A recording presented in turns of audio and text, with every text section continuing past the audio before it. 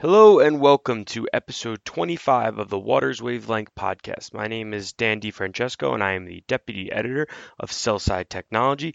As always, I'm joined by my co-host, U.S. editor Anthony Malakian. I remember when you first came to me and said, Tony, we should do a podcast. And I was like, I don't want to do a podcast. And you're like, come on, let's do it. And was like, all right, we'll do it. I'm sure it'll crash and burn after about 5 episodes. And here we are, quarter of a century. Quarter of a century, 25 episodes in, what, that's five, that's six times four, so over 6 months. Over 6 months. Not to toot our own horns, but I am proud that we've done it every week. I think it would have been easy for us to slip If off, I but was in charge, you know that wouldn't have happened. but no, I couldn't have done it without you, bud.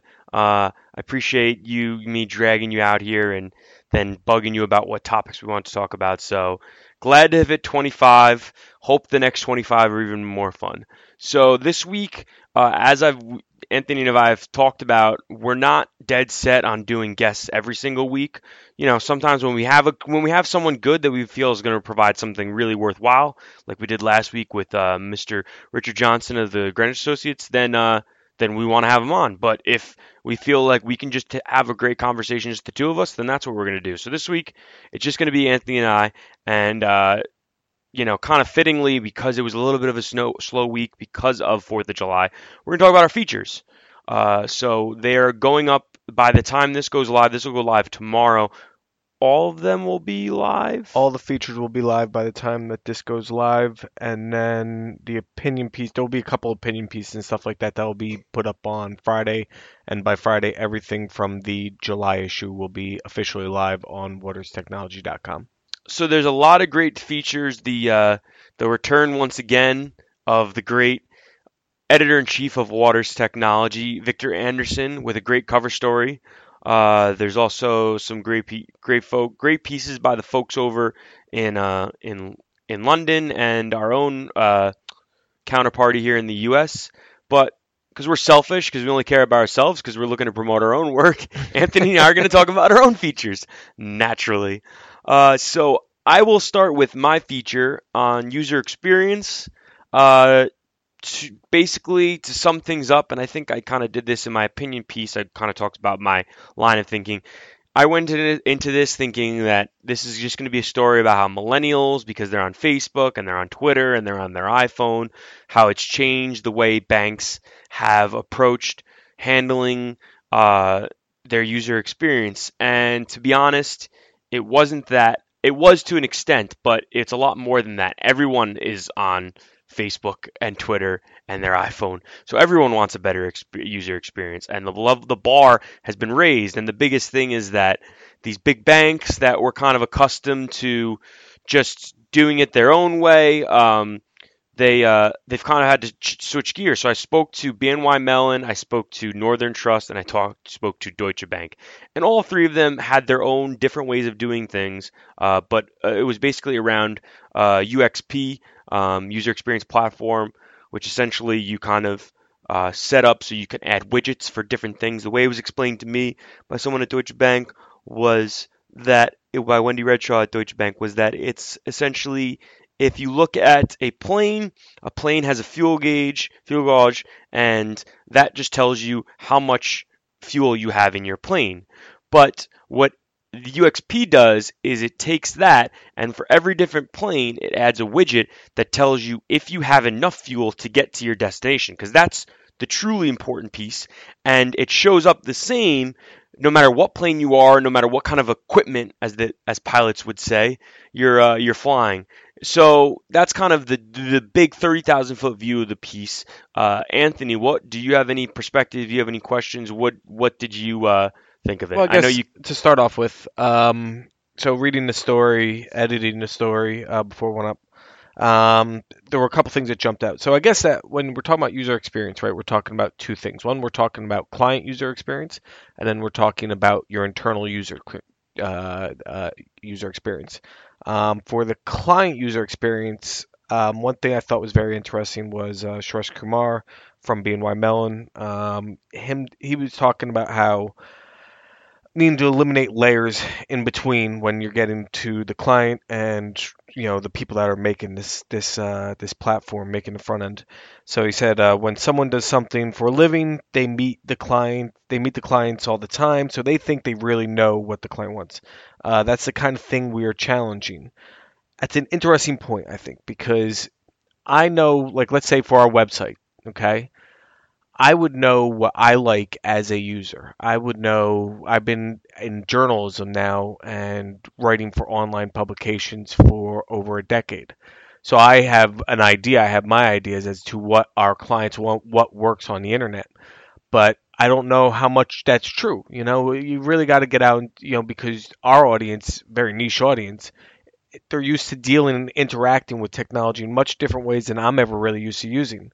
So I think that if you look at, we had a site redesign, and I think it's beautiful. I think the layout's great. I think it's much easier to find things than it was in the past. Still, some latency things you'd like to see cut out, but it's an evolving process. So there's that end of it. Then there's the in-house users, and here we use a CMS that I want to throw out the window sometimes. I can't stand. Not great. Not great. We're building a new one, and that will go. I think that we're gonna get ours rolled out for us sometime before the end of this year, but might be Q1. Risk will have the new CMS, I believe, before the end of this year, as usual. Second in line, I guess. Always the little stepsister, exactly, stepbrother, the redheaded stepchild.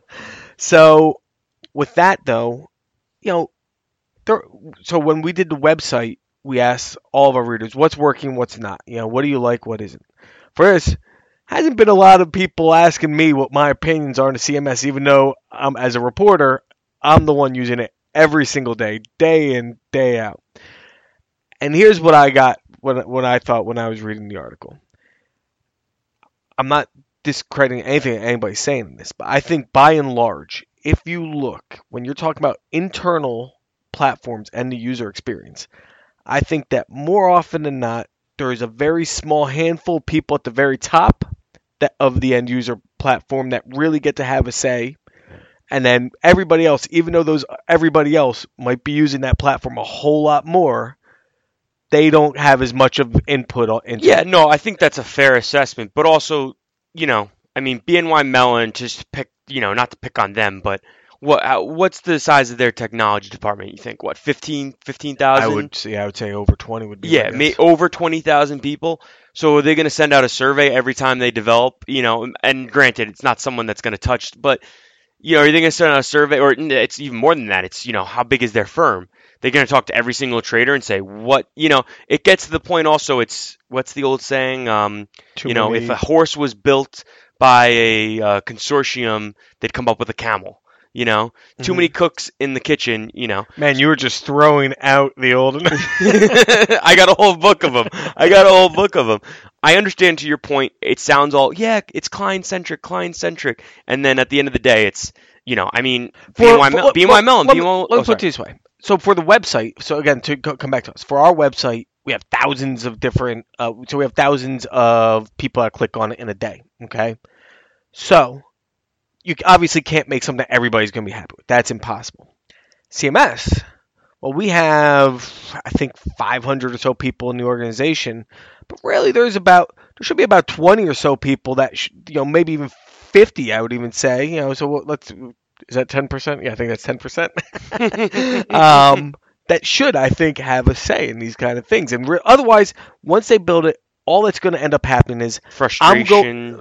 Just frustration. I'm going to come at you with here's everything you did wrong. Here's the things that you could have fixed this first time around, rather than leaving it and now it's still a bug in the system and we haven't gotten rid of it. True. No, that's a fair point, and I think to that, I think that some of the firms are doing that. I mean, Northern Trust has basically a sounding board that she was adamant. Barbara Malley was adamant that it wasn't technology people that were necessarily on it. It was people from all across the land. And then you also have BNY Mellon requires at least one person from their UX team involved in every single technology project, and you like to think that person would then reach out to the clients and have a good. But yeah, you're right. I'm sure it's a little bit of fluff and it's a little bit of not saying anything, but the article is great in that it takes these three people and shows exactly No, what no, clients are working on. I'm just saying that I think that by and large, what usually ends up happening is, like, let's say these are the three that these are, since they wanted to talk, they must feel comfortable with it. sure, I'm going to assume that they're doing a good job with this. sure, But there are thousands of other firms right, out there that I think by and large are not doing a great job with this. And I can't tell you, like, when I talk with my lower level, so I have a couple friends and I have a couple contacts that are just lower level that I just have drinks with and stuff like that. And when they talk about their frustration of dealing with specifically user experience of certain platforms, it's funny, and you'd think like, oh my god. It is funny to that point, and we talk about, you know, what one point that was made by a couple of people I spoke to was that person will say, I need XYZ.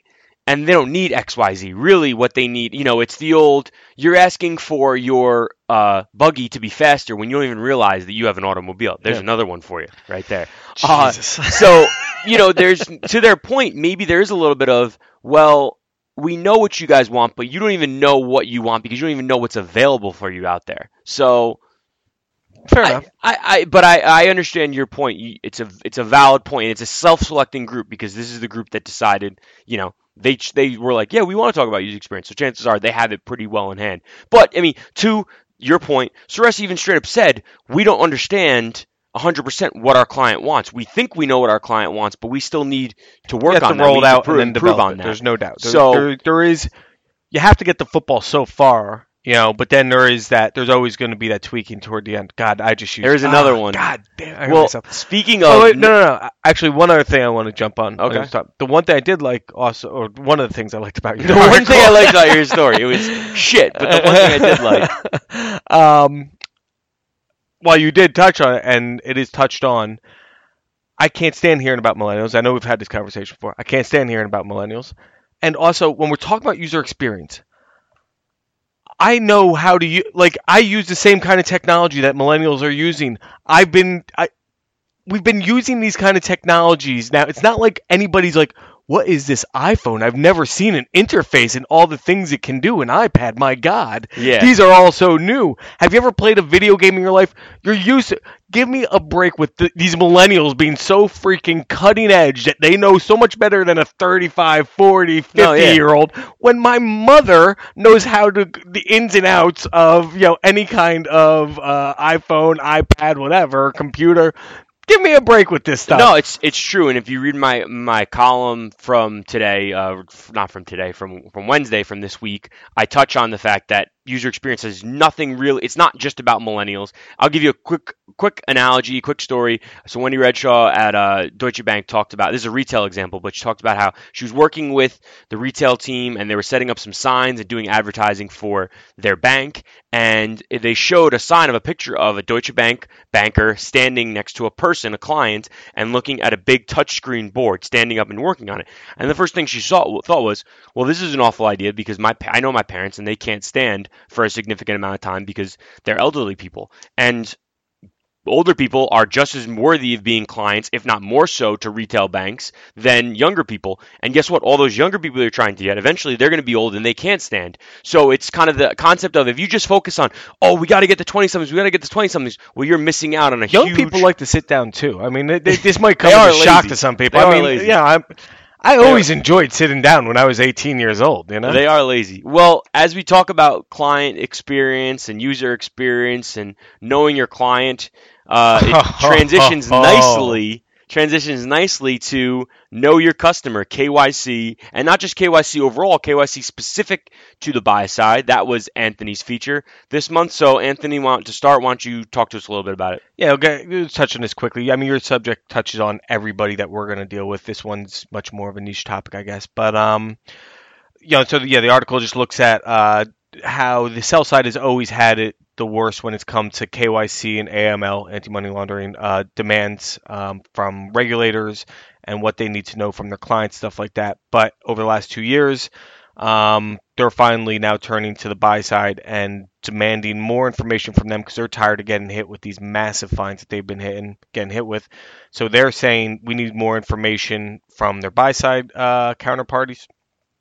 and the regulators are saying we want the buy side, we want more information, and we want you to do more due diligence in your onboarding processes.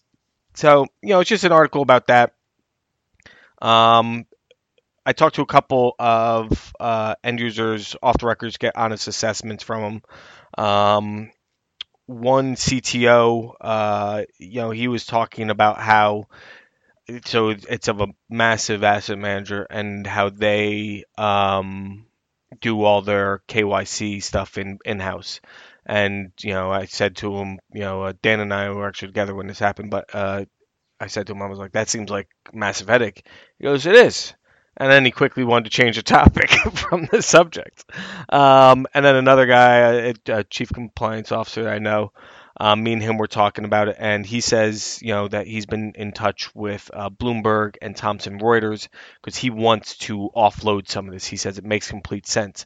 The problem that he faces is it's not high on the radar of the senior people, CFO, COO, CEO, those guys, even though he is the chief compliance officer.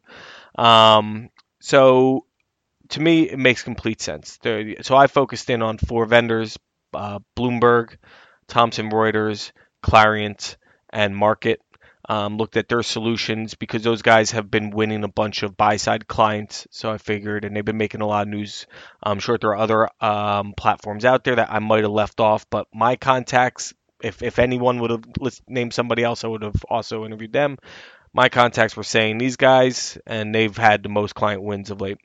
And so it makes complete sense. It's just one of those things that yet again, it's a further development since 2008 of the buy side having to let go a lot of its administration, a lot of its back office. I mean, they've always been kind of pushing stuff out to their fund admins, but even now their fund admins don't even really want to help with this kind of stuff.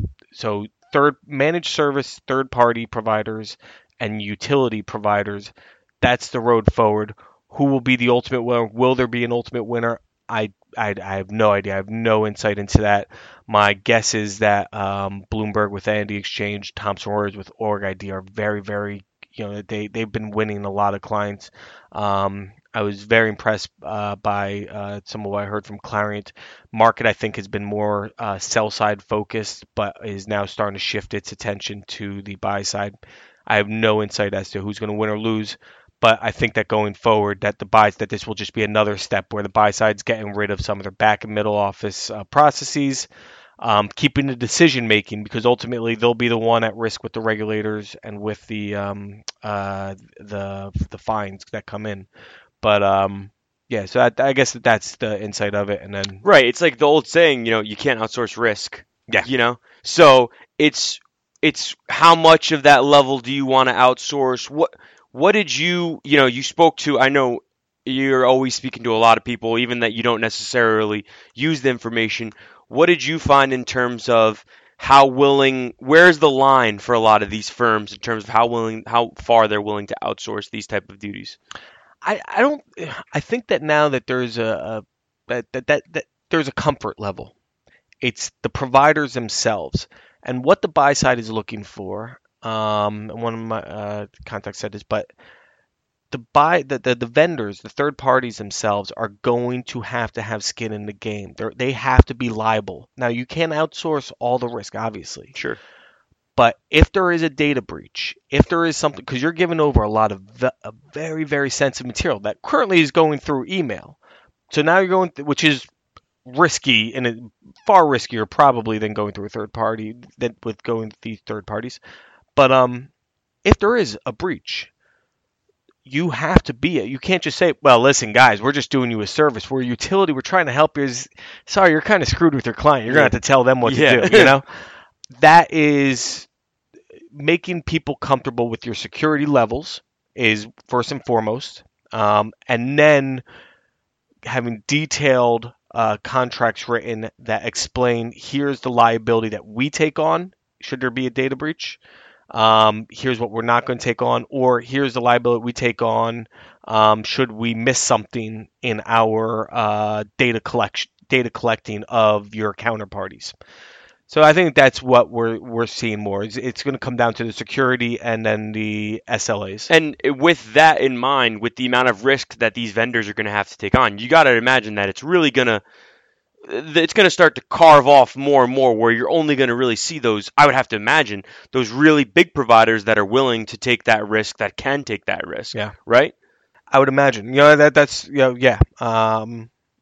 Yeah, I would agree with you, and that's why you've seen that these. So Market, Thompson, Bloomberg, huge firms. Sure. Clarion is backed by it was backed by Barclays, Credit Suisse, Goldman, J.P. Morgan. So Right. these aren't just pop-up shops overnight. Right. Yeah. I mean, the one thing you talk about email chain, the one thing that did stand out to me was those long email chains going back and forth with information.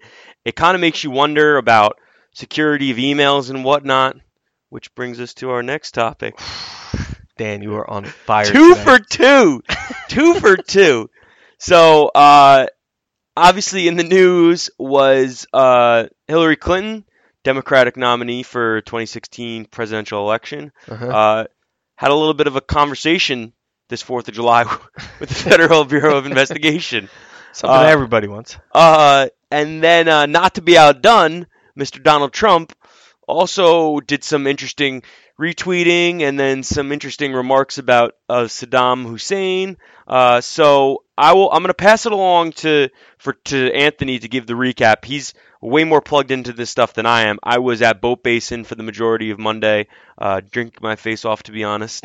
And I was at a wedding, so I was all sorts of busy with those massively important things. But what's the recap on 2016 presidential election? Well, I mean, I think most people are probably filled in on much of this, but so all right, obviously, thanks for making me sound like an idiot. I appreciate that. Thanks. So James Comey, the FBI director, he came out and called Hillary Clinton's handling of with her email server, handling of classified documents. So 110 emails that contain classified information, 8 of which contain top secret emails. Called it extremely careless, but then said that we are expressing to justice our view that no charges are appropriate in this case. I can't help but think that if this is anybody else but Hillary Clinton or even Donald Trump, or if this is a House of Representative member or somebody in the Senate, they're out of office. Sure. So this is where it's funny too. And actually, somebody, Christian Cooper, who's actually a derivatives trader, and he's written some books, and he's a founder at Quanat Capital. Might be getting that wrong. But someone's having a little trouble. He had a great tweet. So essentially, it boils down to this: she did it. She lied about it. She knew she was lying. U.S. enemies stole top secret information. No harm to America. She's just stupid. That's what it's boiling down to. Now, here's the funny thing. I'm a Republican. I can't stand Hillary Clinton. I've never been able to stand. I could never in a million years vote for Hillary Clinton. Even I'm happy that she's still around, that she's not being kicked out of this yet, because I would never want to see Donald Trump as president. And here's why. All this is happening to Hillary Clinton. All Donald Trump has to do is just sit in the background and not do it. Just keep quiet for once. Just stop being on the news. Stop making the news. Obviously, he's going to be on the news all the time because the media loves talking about him. Just keep your nose clear for just a weekend. Allow every single topic of conversation to revolve around the conversation that they had, that Clinton and Comey had, and then the outcome of it. So what he does instead was he goes and he tweets over the weekend. He tweeted this thing. It was an anti-Hillary Clinton picture, meme, whatever the hell you want to call it. But in it, it featured a 6-pointed star saying most corrupt candidate ever, with money raining down in the backgrounds.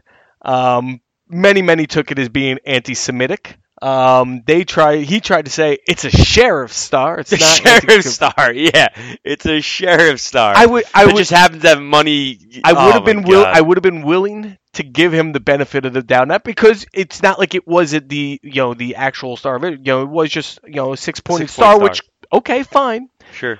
The fact that it had been published first on a white supremacist website 10 days earlier didn't help his cause any, and he wasn't able to explain where they got the image from, why they put it up. okay, fine. That's one of those juicy little, stupid media stories, but you can make excuses for it. So then the FBI comes out with its announcement. I'm sure his advisors say to him, listen, we had the whole, anti-Semitic thing here over the weekend. Just stay cool, all right? Don't do anything just give this a couple days to allow the media to feast on itself and really build up a froth about. What does he do later at night while speaking in North Carolina? He said about Saddam Hussein, he was a bad guy, really bad guy. But you know what? He did well. He killed terrorists. He did that so good. They didn't read them the rights. They didn't talk. They were terrorists. Over. Today, Iraq is the Harvard of terrorism. So basically what he's saying is our foreign policy should now revolve around Saddam Hussein, somebody who we all deemed as, and the Republican Party especially, deemed as being the most dangerous man out there, who we had to send our troops to give their lives, and then the massive fallout that's happened since then. All the people have lost their lives both in Iraq, in Afghanistan, and then our own military people. All of this. No, now we should build our foreign policy around what Saddam Hussein was doing, and we'll just ignore the fact that he was actually sponsoring terrorism and paying the families of suicide bombers to go into Israel and blow themselves up. So here's what it comes down to. My final piece on this is just that. Let's hear it. I hate this election. I hate this. I don't want to vote for anybody. There's nothing. I won't vote for anybody. I'm going to do a protest vote. I'll vote for all the local elections. I would never put down my name for Trump or Hillary. Hillary shouldn't be allowed to be president, I feel like. But I kind of shrug my shoulders and say, well, if it's got to be one or the other, give me Hillary over Trump. That's where I'm at. Yeah, I mean, it's. I'm not going to use the exact terms they use, but 2 election cycles ago or 3 election cycles ago, South Park did a great episode about how one of the characters didn't want to vote in the election because he didn't want to choose between these 2 awful choices. Yes. And it's the same situation now. I feel like any reasonable person, whether you're on the right or you're on the left, it's tough to really, let's put it this way, because I think the majority of reasonable people recognize that Trump is insane.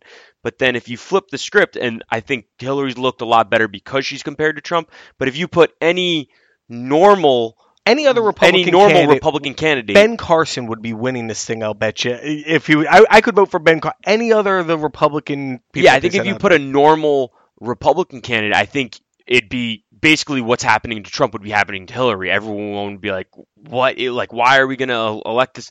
It's just should have been John Kasich, man. Should have been president. Yeah, your boy. I don't know. It's at this point I still find it entertaining. I think it's awesome just to watch the world burn and see this whole thing happen. It will be a lot less funnier come January 9th or whatever, when the the new president is sworn in, and actually the power of the entire free world is either handed to Donald Trump or Hillary Clinton. But that's a reality that we're heading towards. Let's see if you got the transition for this one. Speaking of crazy realities, a team in the NBA now exists that has Steph Curry, Klay Thompson, Draymond Green, and Kevin Durant.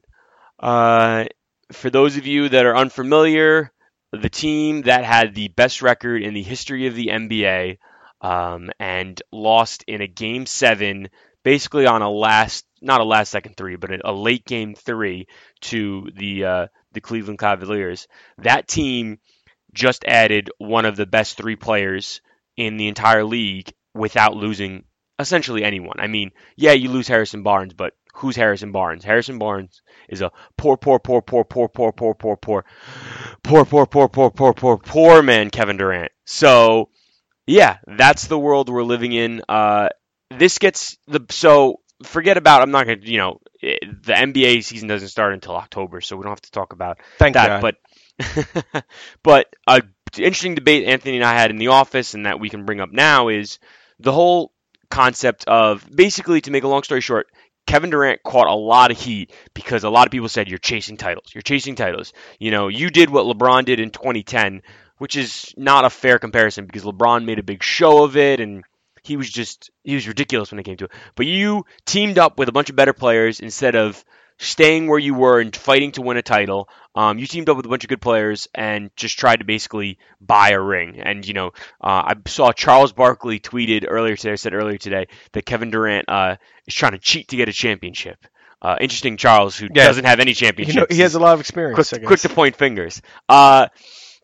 My take on it personally is I think it leaves a little bit. You know what the problem is that he was on a contender. His team was up 3-1 on Golden State. Was a whisper away from making it to the NBA Finals, and probably I think the way they matched up, I think they even could have beat Cleveland. I mean, who knows? But I think they had a good chance. So you go from that, and then not only that, you add Victor Oladipo, a really good young guard, to your team from Orlando, and yet you decide that you want to leave and you want to go to Golden State. Now, on the other hand, it's a free market. He was a free agent. He was with Oklahoma City for 9 years. Oklahoma City, Seattle Supersonics for 9 years. And at the end of the day, sometimes you want to change the scenery. You want to switch things up. And let's be real. Everyone is judged by the amount of rings you have. Everybody knows Dan Marino never won a Super Bowl. Everybody knows Jim Kelly never won a Super Bowl. Everybody knows Charles Barkley never won an NBA title. So I think that you can't really blame the guy for wanting to go out and get a championship. And if he has the opportunity to play on this, this basically all-star team, why not do it? First of all, Charles Barkley, that's just ridiculous because, as I remember, he didn't stay in Philadelphia his whole career. And I seem to remember him chasing some titles, going to Phoenix, and then didn't even last-ditch try and go to Houston. Yeah. So please spare us that one, buddy. But yeah, in today's society, in today's sports talk society, the reason why I just do not care about sports talk because it's dumb, and now let me go into sports talk here, is just that there's no winning. If you go after the if you stay with your team, you're afraid to go and do great things. If you go to the best team, you're chasing after a ring. That's garbage. If you go from a great team, but then you go to a lesser team but make a ton of money off it, you just care about the money. You don't care about winning. Back in the day, they cared about winning. Listen, if he wins a title, just the same way we see with LeBron, he won 2 titles in Miami. Everybody is just like, yeah, he's won great. He won the titles. No one takes away your title because you won it with Steph Curry. That doesn't go away. You're a champion forever. Everybody calls you a champion. And then also with OKC and Oklahoma City, guys, you stole the Supersonics, okay? You're not going to have a lot of crying, all right? Yeah, just welcome to you got a franchise that has a stench to it, and now it's your stench. Congratulations, take it in. The best comparison I heard the other day was imagine if people always say that's ridiculous. Show some loyalty. Okay, let's say an employer, a competitor of whoever you work for, that's a better company, offers you a job in a better city with better colleagues. Are you going to, at a higher profile gig, are you going to take that job or are you going to stick it out with the company you're at because you want to help build them up? I have a better one. How about this? If you really believe in this loyalty, I'll tell you what, I agree with you. What we should do is they should create some sort of program where everybody in the whole city has to go and vote on this. And if you say, yes, I want my money to go toward Kevin Durant and signing other players, check yes, and then we'll take money out of your paycheck, and then we'll see how loyal you are to the team that you support. My guess is that you're not going to be that loyal anymore. Yeah, I mean, at the end of the day, let him do what he wants to do. And people say, oh, now the parity in the league is going to be awful. Well, I mean, yeah, there is some sentiment to that. I just saw that Ray Allen might come back now and either play for the Warriors or the Cavs. Yeah, it's essentially a 2-team race, it looks like. But, A, any of those games are going to be awesome. And B, every team in the league is going to give the Warriors their best game ever. And the pressure that's going to be on that team, it's just going to be awesome to root against them. They're the new evil empire. And the other great thing is that even with all this, that there's going to be great teams and everybody else is pretty terrible, the Knicks will still miss the playoffs. Doing big things. Just got Courtney Lee. We're not talking about the Noah. Big moves. Well, we've gone on long enough. He's drawn on long enough. Not too much to announce. It's kind of the dog days of summer now. We have the Waters rankings. on Thursday, the actual event. That'll be a lot of fun. Tony, you got anything else? Nothing else. All right. Well, thanks so much for joining us, and tune back in next week.